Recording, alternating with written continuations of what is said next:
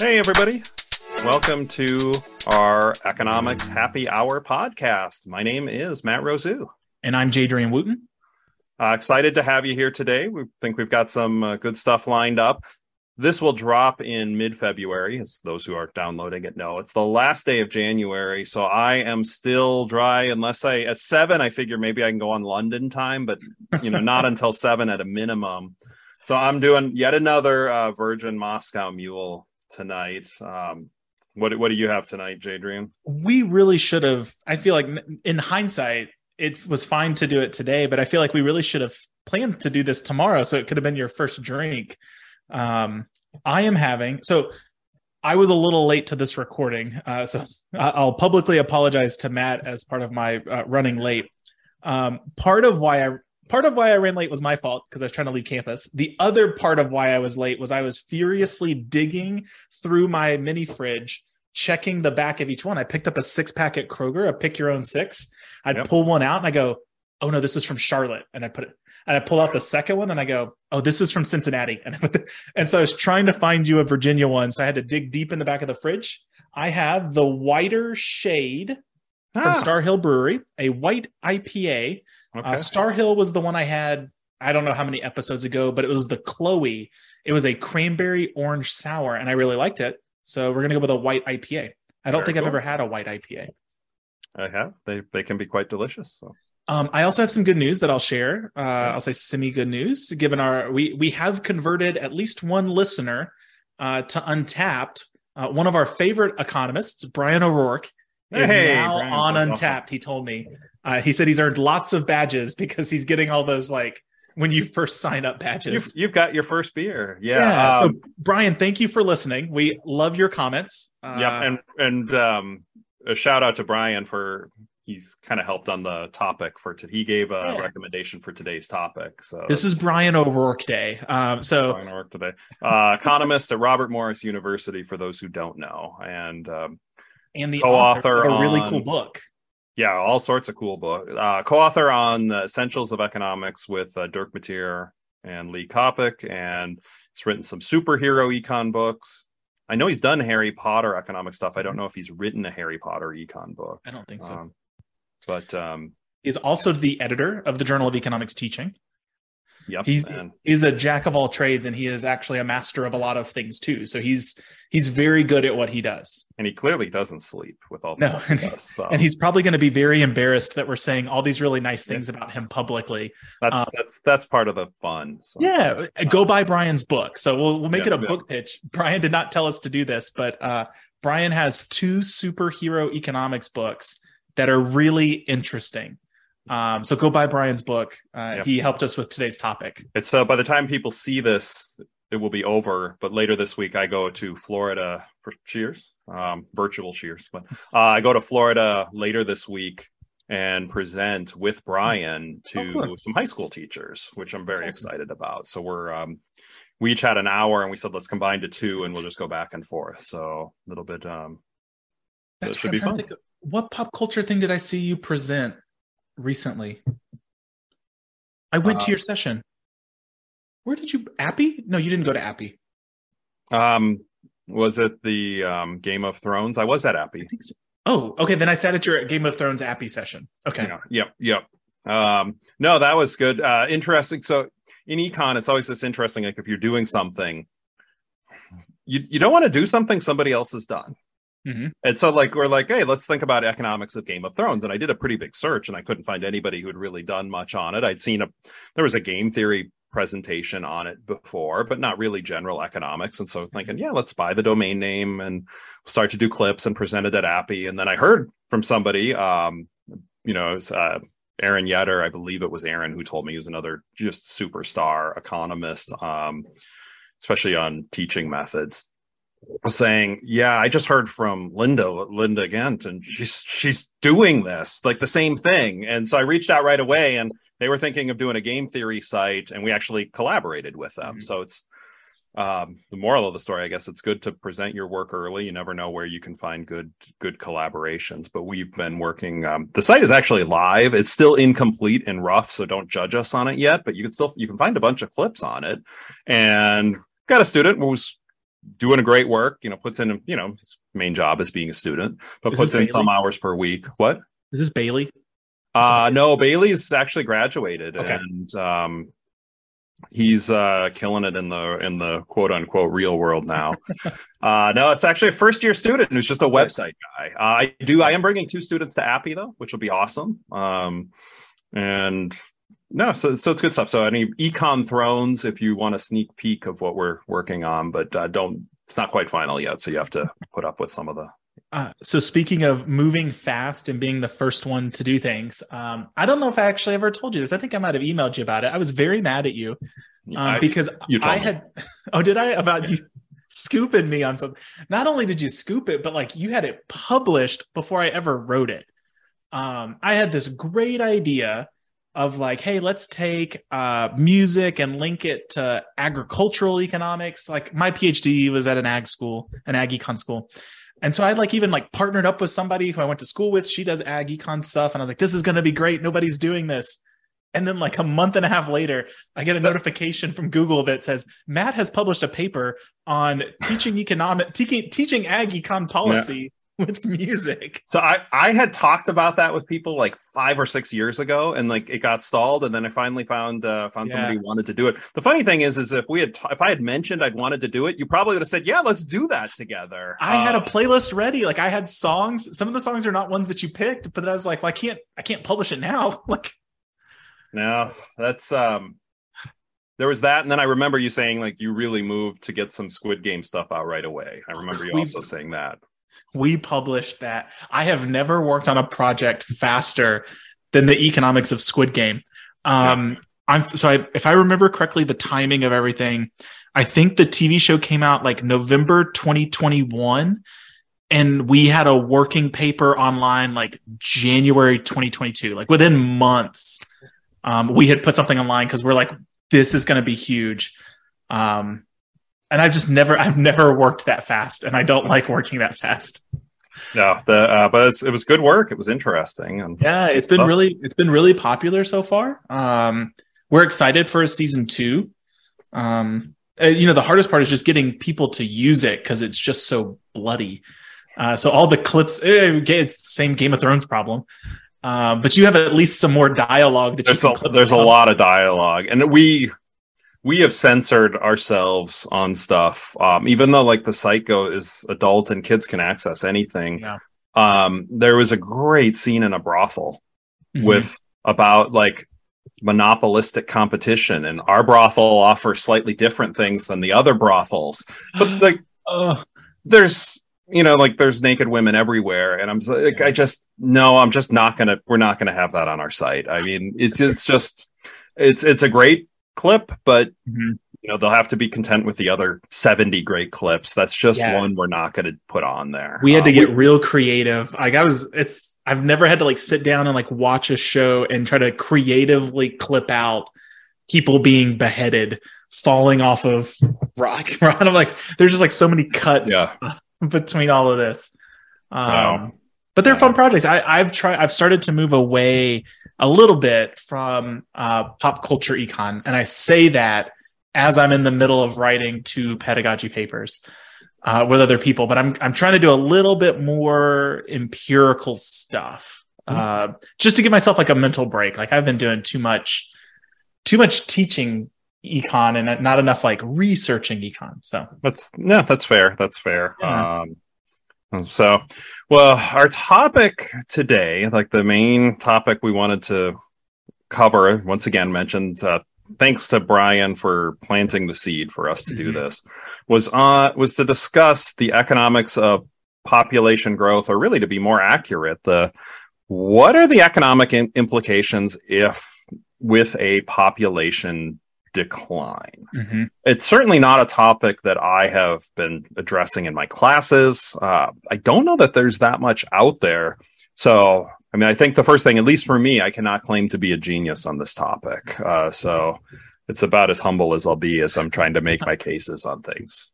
Yeah, I think I'm trying to flash back to everything I've learned about economics. I'm fairly confident. Maybe correct me if I'm wrong if you learned something different. I feel we always learn about growth from population growth. I don't really remember ever like learning about theories or models related to economic or population decline. I present it as an option in my principles class. I say, you know, an increase in population increases demand. And I always say, like, you could have a decrease in population, but I always kind of blow it off as like, that'll never happen. Like, but it does. It happens a lot of places, not just like globally, like it's local. Yeah. And even, I think the worst part is I talk about it in the sense of like college campuses. College campuses see a massive increase in population, then a massive decrease, then an increase, and then a decrease. But for whatever reason, I feel like I never learned about models or research around population decline. The one thing in researching this topic a bit that I think I'm most confident on is those who are super confident on their particular takes, I'm going to discount them. Okay. Because I think this is a case where, and maybe it's because I'm got the audiobook for Thomas Sowell's Knowledge and Decisions, which, you know, the central argument, right, that people who knowledge is so dispersed within the economy that it's any one person can't possibly figure it out. It's the individual knowledge that different people at a lower level have. I think there's some big things I think we'll be able to parse out here, but I also think those who are super confident and arrogant are really setting themselves up for foolishness. And I think there have been cases of that actually on the opposite side that I'm going to point out in a moment. Well, so I wonder how much of it is confidence that makes you feel that you need to discount them versus their actual statements, right? So there's times where, so I think about like the Dunning-Kruger effect, right? Like the really confident people. I have a research paper with Ben Smith on this, where like if you want attention, just be really confident. You don't have to be accurate. The louder you shout, and if you're wrong, like nobody remembers it in a decade. But like if you're right and you're shouting about it, nobody cares about it. So like how much of it do you think for you personally do you think it's their confidence, or do you think it's actually like their underlying results that you're discounting? Well, I don't know of many people who are talking about population growth with such certainty that I can, or population decline with certainty.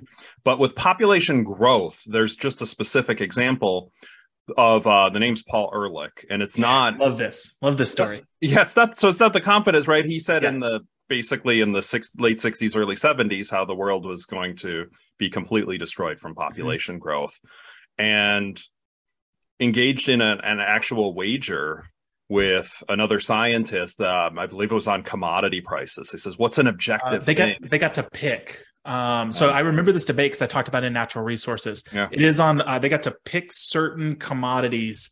And I believe the person he debated, or so Ehrlicher, or Paul Ehrlich is the name of the person who was the doomsday.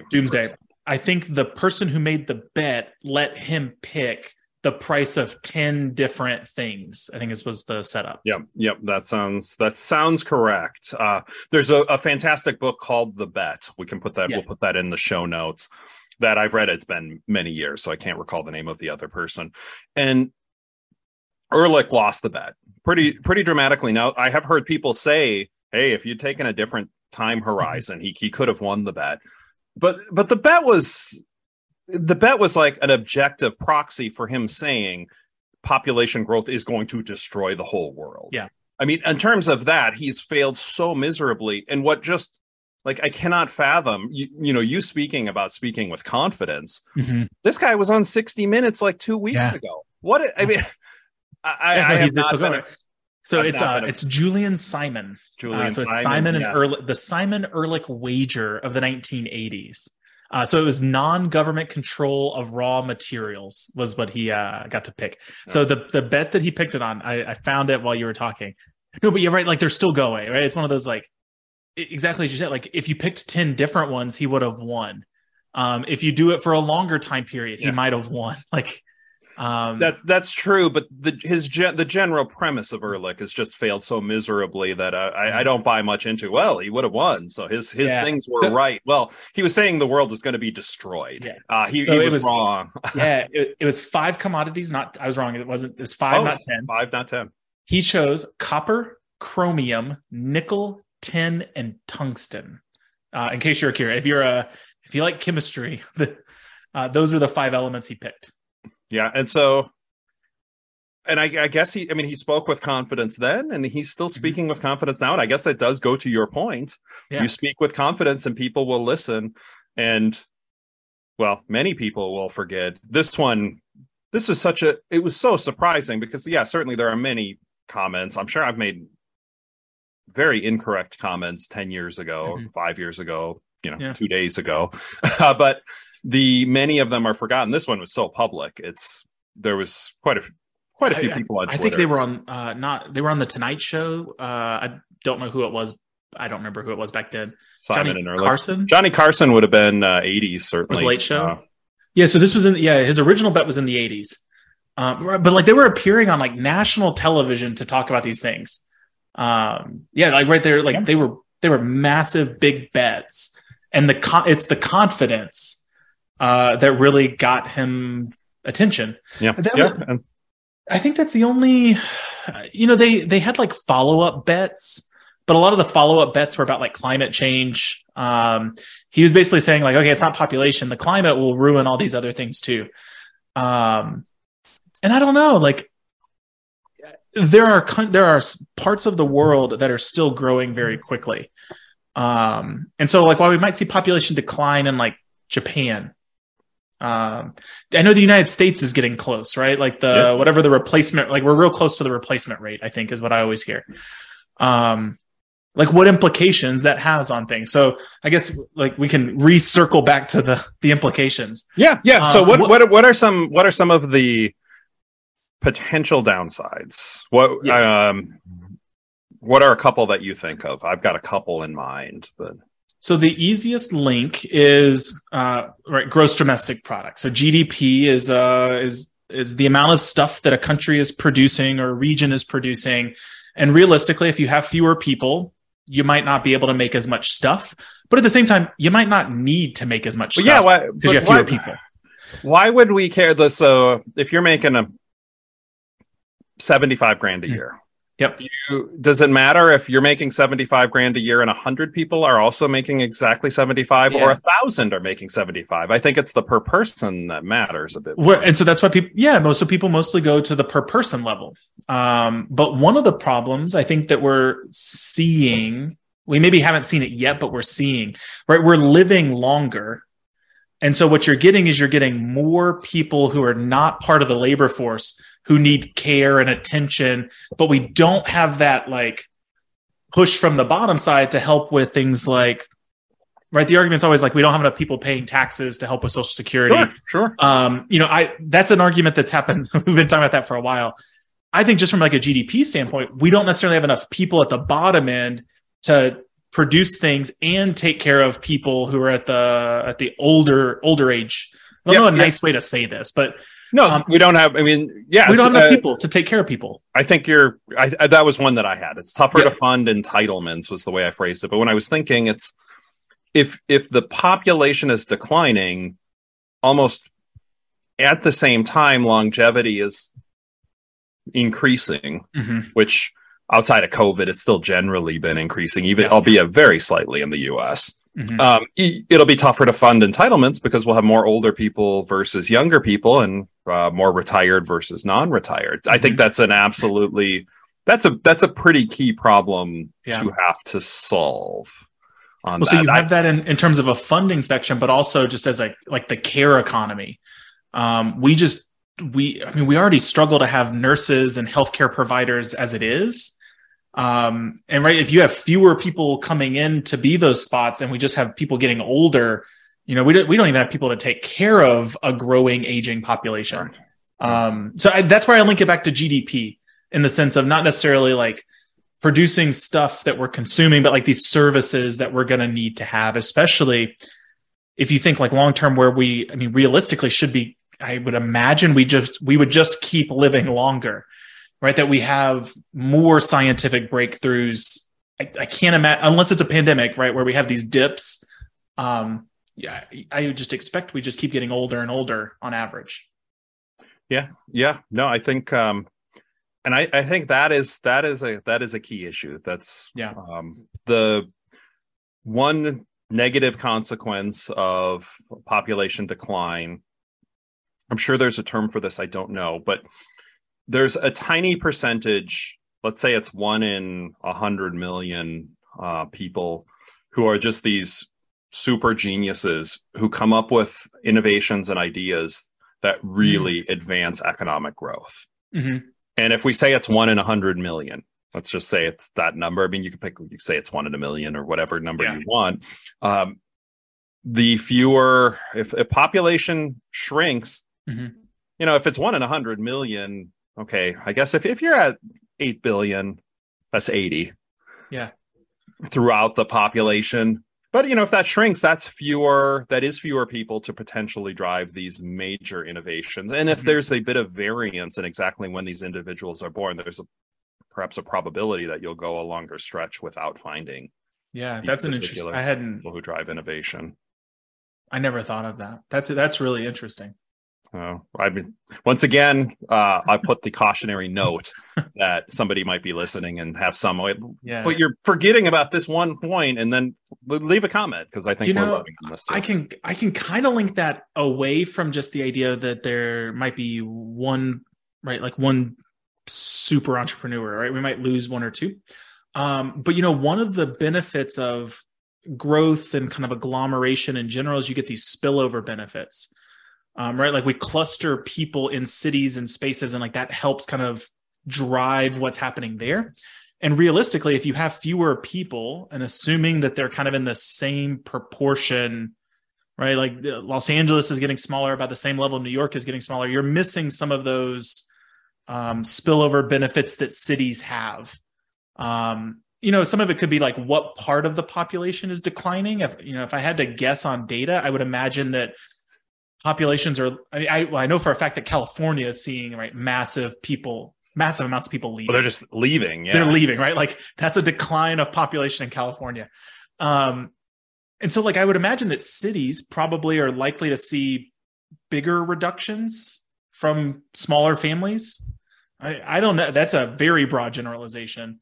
But I would imagine that cities would see it first as a percentage change. So you might lose some spillover benefits from just fewer people in an area, not as much kind of activity happening. Yeah, that's a good point, and one that I hadn't thought about the spillovers on that side. Yeah. So right, it's kind of connected with the the idea of economics of innovation. Is you have enough people in an area, one of them might be a super successful entrepreneur. Yep. And then the other ones who start businesses will create jobs for other people, and you might have a little bit less of that. Correct. No, that makes sense. Any other huge problems? And I mean, honestly, I went to, I in my searching, I wasn't overly impressed by what a lot of people had said, including, the very basics of like going to Wikipedia and like, what is the Wikipedia entry on this? Mm-hmm. A lot of it had to do with what you were saying, like GDP per capita, is it population decline? How does it relate to GDP per capita versus GDP increasing or decreasing? Well, to me, that's almost a separate issue, right? I mean, of course they could be related, but if we have economic growth per capita, that's fantastic. If we don't, that's problematic. I'm really hoping we have somebody who like specializes in this area who just happens to be listening. But I'm curious, I'm thinking about this like on the spot. So again, that's going to be my caution is I'm coming up with this on the spot. Our economy has gotten very strong given economies of scale. Generally, we do a pretty good job of producing stuff, shipping it out places. And I'm curious, like if you think about if this is a concern where we're not producing as much stuff, so we're not as efficient as we could be, right? So like, let's say like we lose half the country, right? Like half the country's gone. Our infrastructure is set up for economies of scale, that we're producing corn in Nebraska, but like now you have fewer people. And so I wonder if the GDP per capita wouldn't. So the assumption is, right, GDP would decline, but population would decline. So GDP per capita might stay the same. But I wonder if it would. Like, I wonder if like the drop in GDP would be so much larger, mostly because we rely so heavily on just-in-time manufacturing, or kind of these economies, this efficiency idea of where things are produced. I wonder if like the spillover benefits decline enough that we don't produce as much stuff and we actually see a GDP per capita drop. With that big of a drop, yes. I mean, it might not be huge. Thankfully, I think maybe 75 to 70, right? Like, but it's meaningful enough that. Yeah, thankfully, I think it's going to be. I think it's much more gradual. Yeah. Fortunately. Oh yeah. But the no, I mean, I think if you have infrastructure for 340 million, and if we were suddenly down to 200 million. It makes sense that not only would GDP drop, but GDP per capita could drop if we lose some efficiencies. Well, there. I think about it like efficiency in the sense of like, right, take Selinsgrove, for example. Like, what if, right, over a long period of time, like one grocery store closes, right? Like maybe we're at the max, but one of them closes and you get to keep all the rest of them. In a marginal sense, like it's not that big of a deal. Right. But like everyone who picked the closest grocery store now has to go to a slightly further away grocery store. Yeah, that's a fair point.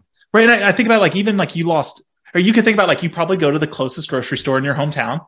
Do you go somewhere else? I do. Yeah. You go the closest one, right? It does help that it's Wise Markets and we are the Sigmund Wise School of Business, named after the founder. But so how much? Okay. So the Weiss is your closest one. Actually, so maybe I should ask this as like a weird side note. This is a Pennsylvania thing. So Pennsylvania people, you might not get this. Is it Weiss or is it Wise? I think it's Wise, just because that's the way they say it in the grocery store. Okay. I've always wondered that. Yeah. I could sing the jingle, but nobody needs to hear me sing. So that might be a bonus episode if we ever do like a we need clips, right? Actually, that's what we need. I think we need the outtakes, the cuts that don't happen. Yep. So how far away is the next grocery store? 2 minutes? 4 minutes? If there's no traffic, the next closest would likely be the Giant, which is on 1115 for the listeners near Selinsgrove, which will be like, there's a few students who've listened. Thank you to those who have. That would probably be I bet it's a 10-minute drive. It goes from about 3 to 10, 12. Yeah, right. So but I think this is always that story when they talk about efficiency. I always think about when you're going through airport security and people are like, oh, taking off your shoes, it's not that big of a deal. But when you think about like 10 seconds for every person who flies every single day, like then it adds up. So I think about that where like, right, it's just 5 more minutes if one grocery store closed, but like collectively, that could be really huge. And like that might be like the extent of population decline as you get slightly fewer businesses, but now everything's further away. I think you're right. And that would be a pain. I think that would at least be partially upset if the population declines that much, there'd be fewer people on the road. So it'd be a little bit more efficient to get to and from places. But yeah. So I don't know. Right. You'd have higher costs, but maybe people are paid more. You would expect people to be paid more because there's fewer workers. But you'd also expect higher costs, not just because of people being paid more, but you'd lose a little bit of the economies of scale. Yeah. So I'm kind of actually I don't have a good answer. Like again, listeners, I've come up with this right on the spot. I'm kind of curious if population declined, like in that sense where we lose just a few businesses, like would that have a bigger impact than we really realize? But then, like you said, right, this is a centuries problem. We'll probably never know. I imagine it'll be so marginal, but I mean, certainly small towns have faced this. I mean, there are towns that have lost their stores, and clearly can't be fun to go to the next town over. I mean, you want to start a riot in a small town, tell them they might have to close the post office. There's that politically, right? That's not what a politician's in business to do. I have driven away from Selinsgrove towards Harrisburg. I don't remember why I was doing it. I left Selinsgrove and I went south instead. And I remember driving through some of those towns thinking, oh, wow, how do people live here? Like I was driving through and I was like, there's a McDonald's and a Subway. And like, but you'd see houses along the road. You'd see like a local auto parts place. And I'm like, but man, your only food choices are this Subway and this McDonald's. And I'm like, you got to drive. I feel annoyed when there's traffic on my 5-minute commute to Kroger. I couldn't imagine like a 30-minute commute to pick up groceries weekly. I will say, so I will admit for everybody listening, I am incredibly spoiled. And I will say I have no qualms saying I'm very privileged in the sense that I have never had a real commute.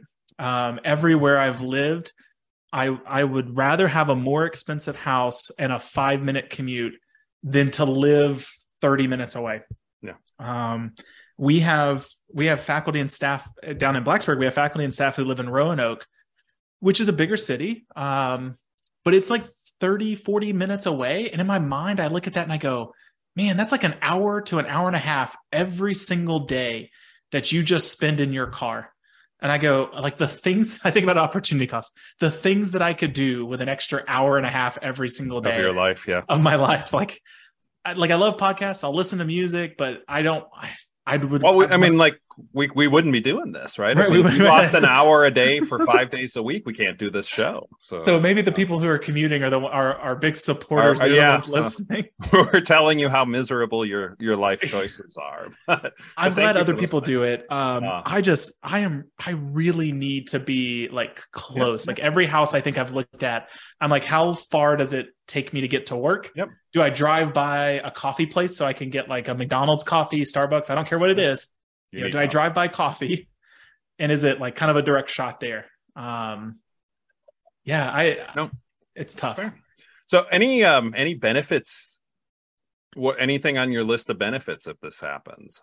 I have one or two. I mean, well, so I think you mentioned one, right? Like the congestion side of. Yep. I wouldn't even say cities. I mean, there's very few places. I think it's all relative, right? Like congestion.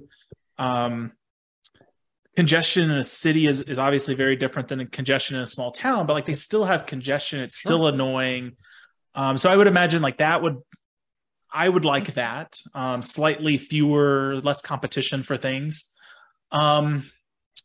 If I had to, actually, this has always been kind of an annoyance. This is actually going to go back to my comment about like, what if you have one less business that exists?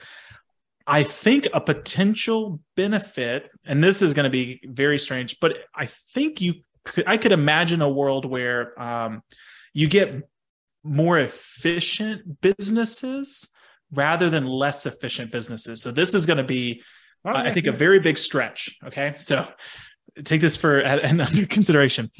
I've always been surprised at the number of gas stations that exist. I think in my mind, there's too many gas stations. Mostly because like I very rarely see every pump full. There's generally always excess capacity, and I'm like, why do we have 5? We could survive with 4. And so I'm curious. I could imagine a situation where if we have a slightly smaller population, that we might have. This is like the exact opposite of economic theory, because normally economic theory is like the more business, you're only going to get the better competition happening. But I could imagine a situation where things could get better in a very small sense, in the sense of like, we don't need 5, we only have 4 gas stations. And so now there's like it's not more competition, but like, man, maybe I'm not explaining this in a very good way. But the 4 that survive are the stronger 4. The 4 that survive are probably stronger, right? Like you go from 20% of the market to 25% of the market. So you want to try to keep a little bit more. Yeah. I mean, some of our best companies are companies that have a large market share. They're generally not what we would consider like textbook competitive market, zero profit companies. Like, right. We look at the things Amazon does and we're like, they do so many cool things. We get 3-day shipping or 2-day shipping and stuff. Or even like, I think like Target, right? Target and Walmart. Yep. They generally do like I don't love Walmart, but man, they are incredible. They're incredibly efficient. I don't shop there, but like Target and Walmart are really cool. But when I think about like my neighborhood gas station, their profits are way smaller. And I very rarely walk into a gas station where I'm like, this is impressive. They're doing a good job. So I wonder if some like consolidation might actually make things better rather than interesting. Worse. I would think the offset of competition would negate that, but I mean, I see the point, right? If you're dealing with fewer on the efficiencies, but I think, I mean, you touched on something as well. I mean, it somewhat deals with the congestion issue. I mean, there's a set amount of natural resources in the world, right? And if you have a smaller population, in theory, right, it's either more natural resources per person, or if each person uses the same amount of natural resources, it's overall reducing the amount of natural resources that are used. So it's either more per capita, reducing the amount that's used overall, or potentially some combination of both. That seems like a positive. That's a really good one. I think we talked about older. There's going to be pressure on the elderly. Mm-hmm. Well, if population is shrinking, then there's fewer younger people. The entitlement, so to speak, is school funding.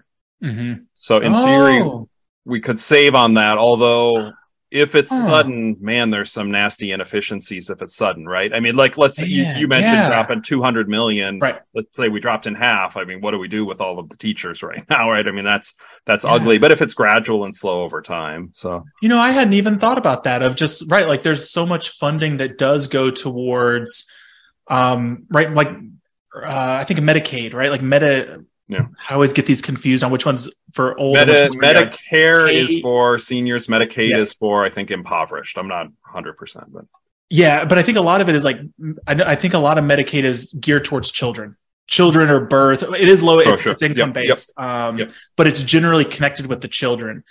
I hadn't even thought about that. That's actually super interesting. That you would have those savings in that space, or right, even if you're not changing.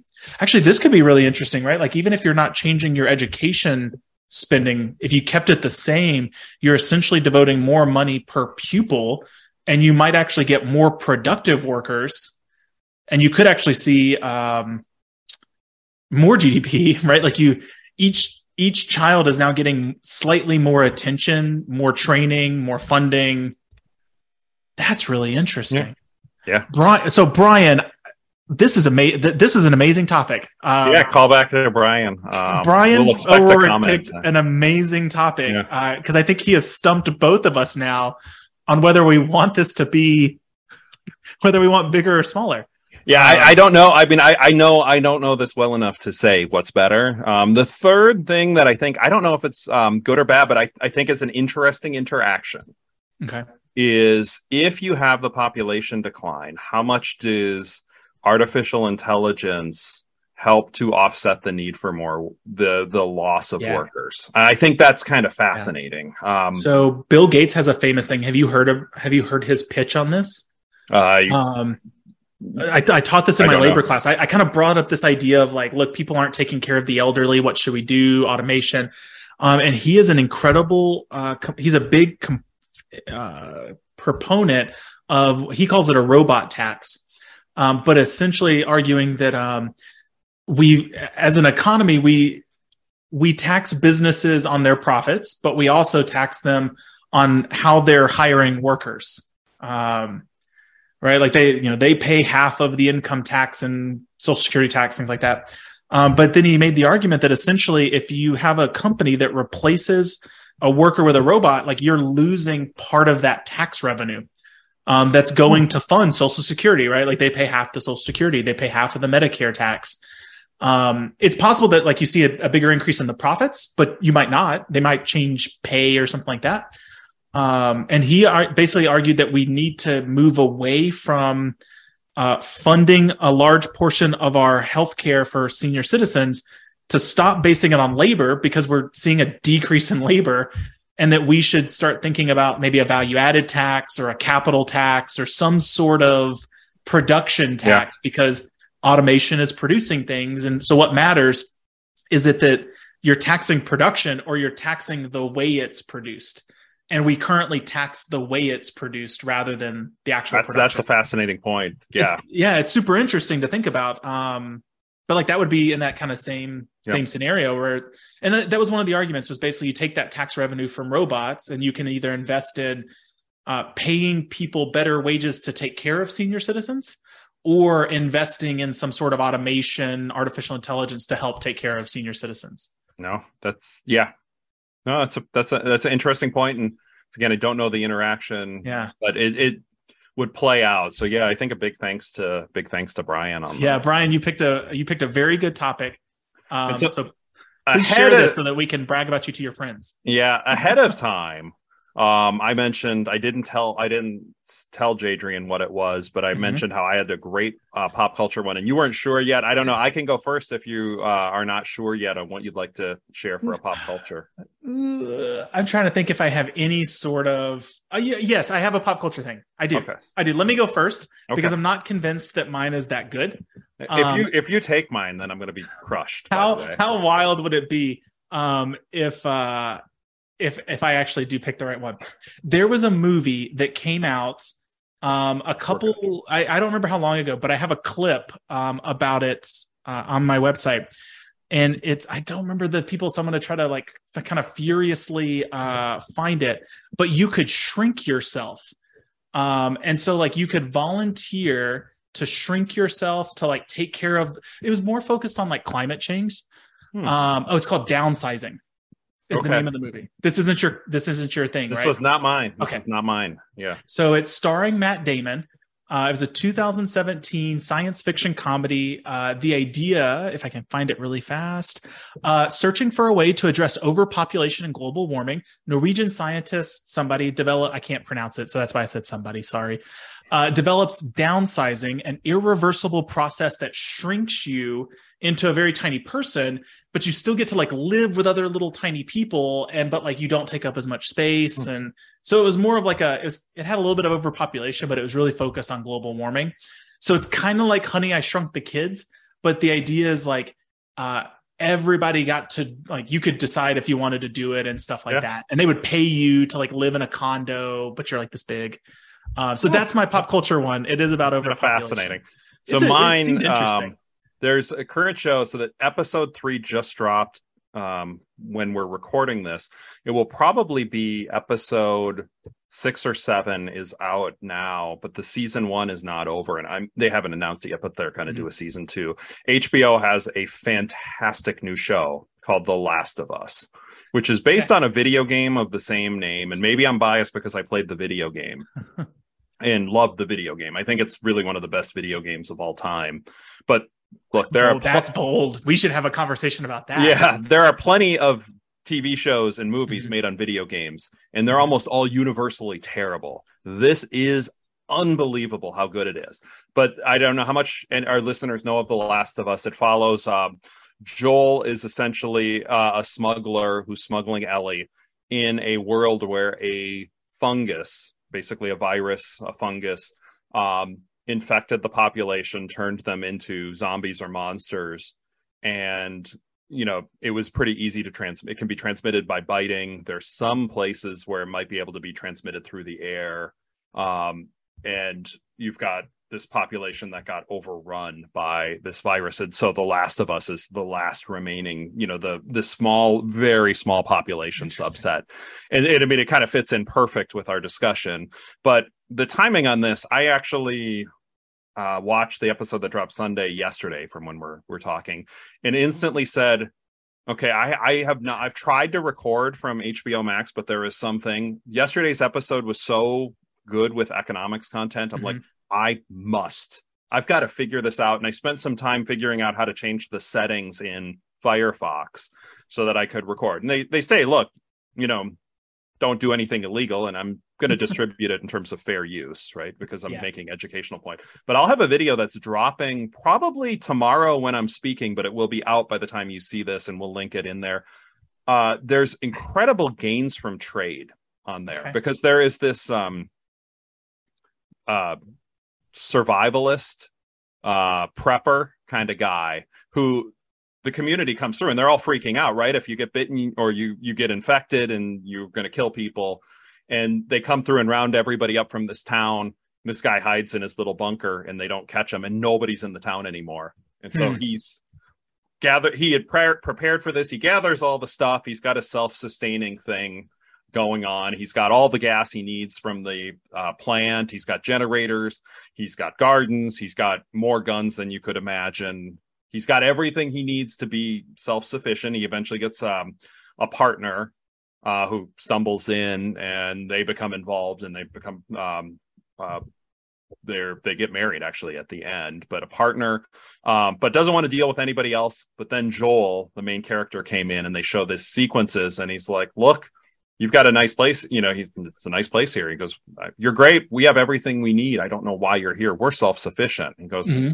Looks over at the fence and goes, "That aluminum's going to be done within a year. I could get you 10 spoles. I have medicine.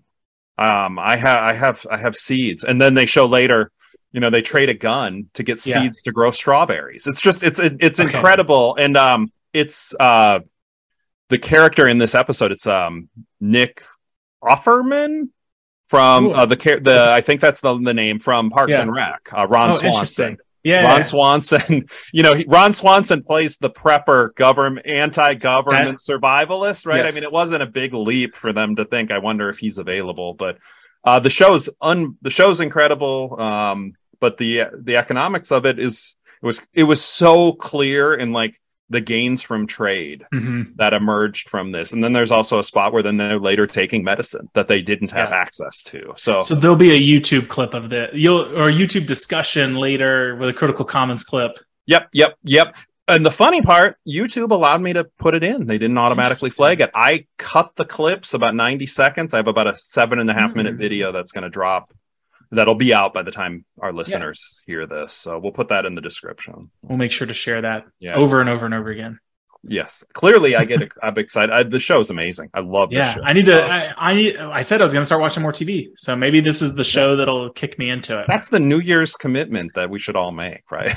More TV, more television, a more inactive lifestyle is what I mean. But, all right. So cheers to your very last day of dry January. So I hope you have something. Do you have anything planned for tomorrow? Are you going to? I don't know that I'll go anywhere. Okay. I certainly have beers that have been inserted into the fridge, so they will be cold. Okay, you have cold beers ready for you. Cold beers. Did you weigh yourself? I've lost about 5 pounds. Otherwise, I don't feel any different.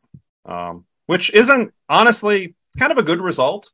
Mm-hmm. Lost a little bit of weight, not a ton. Yeah.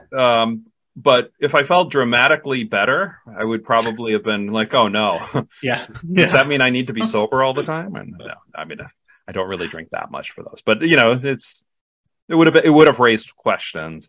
I do think I've got to probably try like salad February or something in order to try to keep those 5 pounds off. So I don't know if I told you this at the beginning. I mentioned it offhandedly, so I'm not going to call it dry January.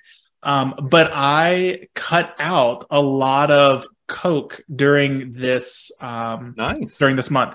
I switched to Diet Coke for a lot of it, but I started drinking more water regularly. So I cut it down to like a Diet Coke or a seltzer every day rather than like an actual Coca-Cola.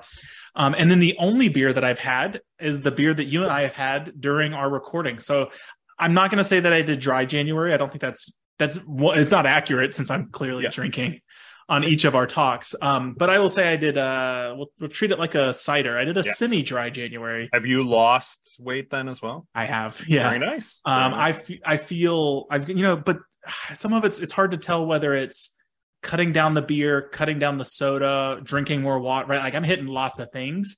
And then the semester started. So I am also walking way more. So like today, I did not teach today, but I still walked 8,000 steps.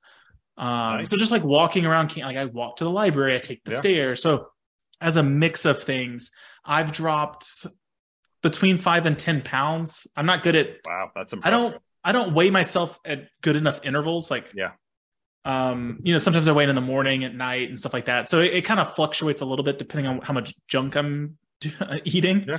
But the walking with the water, with the no Coca-Cola has helped. That's big. Yeah. Well, congrats. That's nice. I figured I'd join. I said semi-join you. Hey, that's healthy. But this is Economics Happy Hour. So I am drinking. And I will say, since now that we got to the end, this Star Hill Brewery Whiter Shade White IPA is actually really good. Like I've really enjoyed this. What rating is that getting in your Untapped? Not quite a 4. It's a little sweet, which is kind of surprising. But I'd put it up there. It's like a 3.8, 3.9. Like it's up there. It's good. Yeah. Very cool. Very cool. Well, I will. I'll update on what I'm going to do to try to offset getting beer again. I am thinking. I love salads. I love broccoli. I need to make those more in my life. But yeah. I'm not ready to do a wager yet, but maybe there'll be something for March. So listeners out there, you noticed we shout out Brian over and over for this episode. If you have topic ideas that you would like to hear Matt and I talk about, comment, email, Twitter. We are on everything, and that's probably not a good thing, but we do take suggestions and recommendations, and we would rather talk about your ideas than talk about our ideas. We've got ideas, but like we can save ours. So if there's something you want to hear, tell us. Yeah, and a big thanks to everybody who has listened, who sent us notes. Really appreciate it. And I guess we'll look forward to seeing you in another couple weeks for the next episode. See you in 2 weeks. Yeah. Well, take care, everybody. All right, bye. Cheers. Cheers. I almost forgot.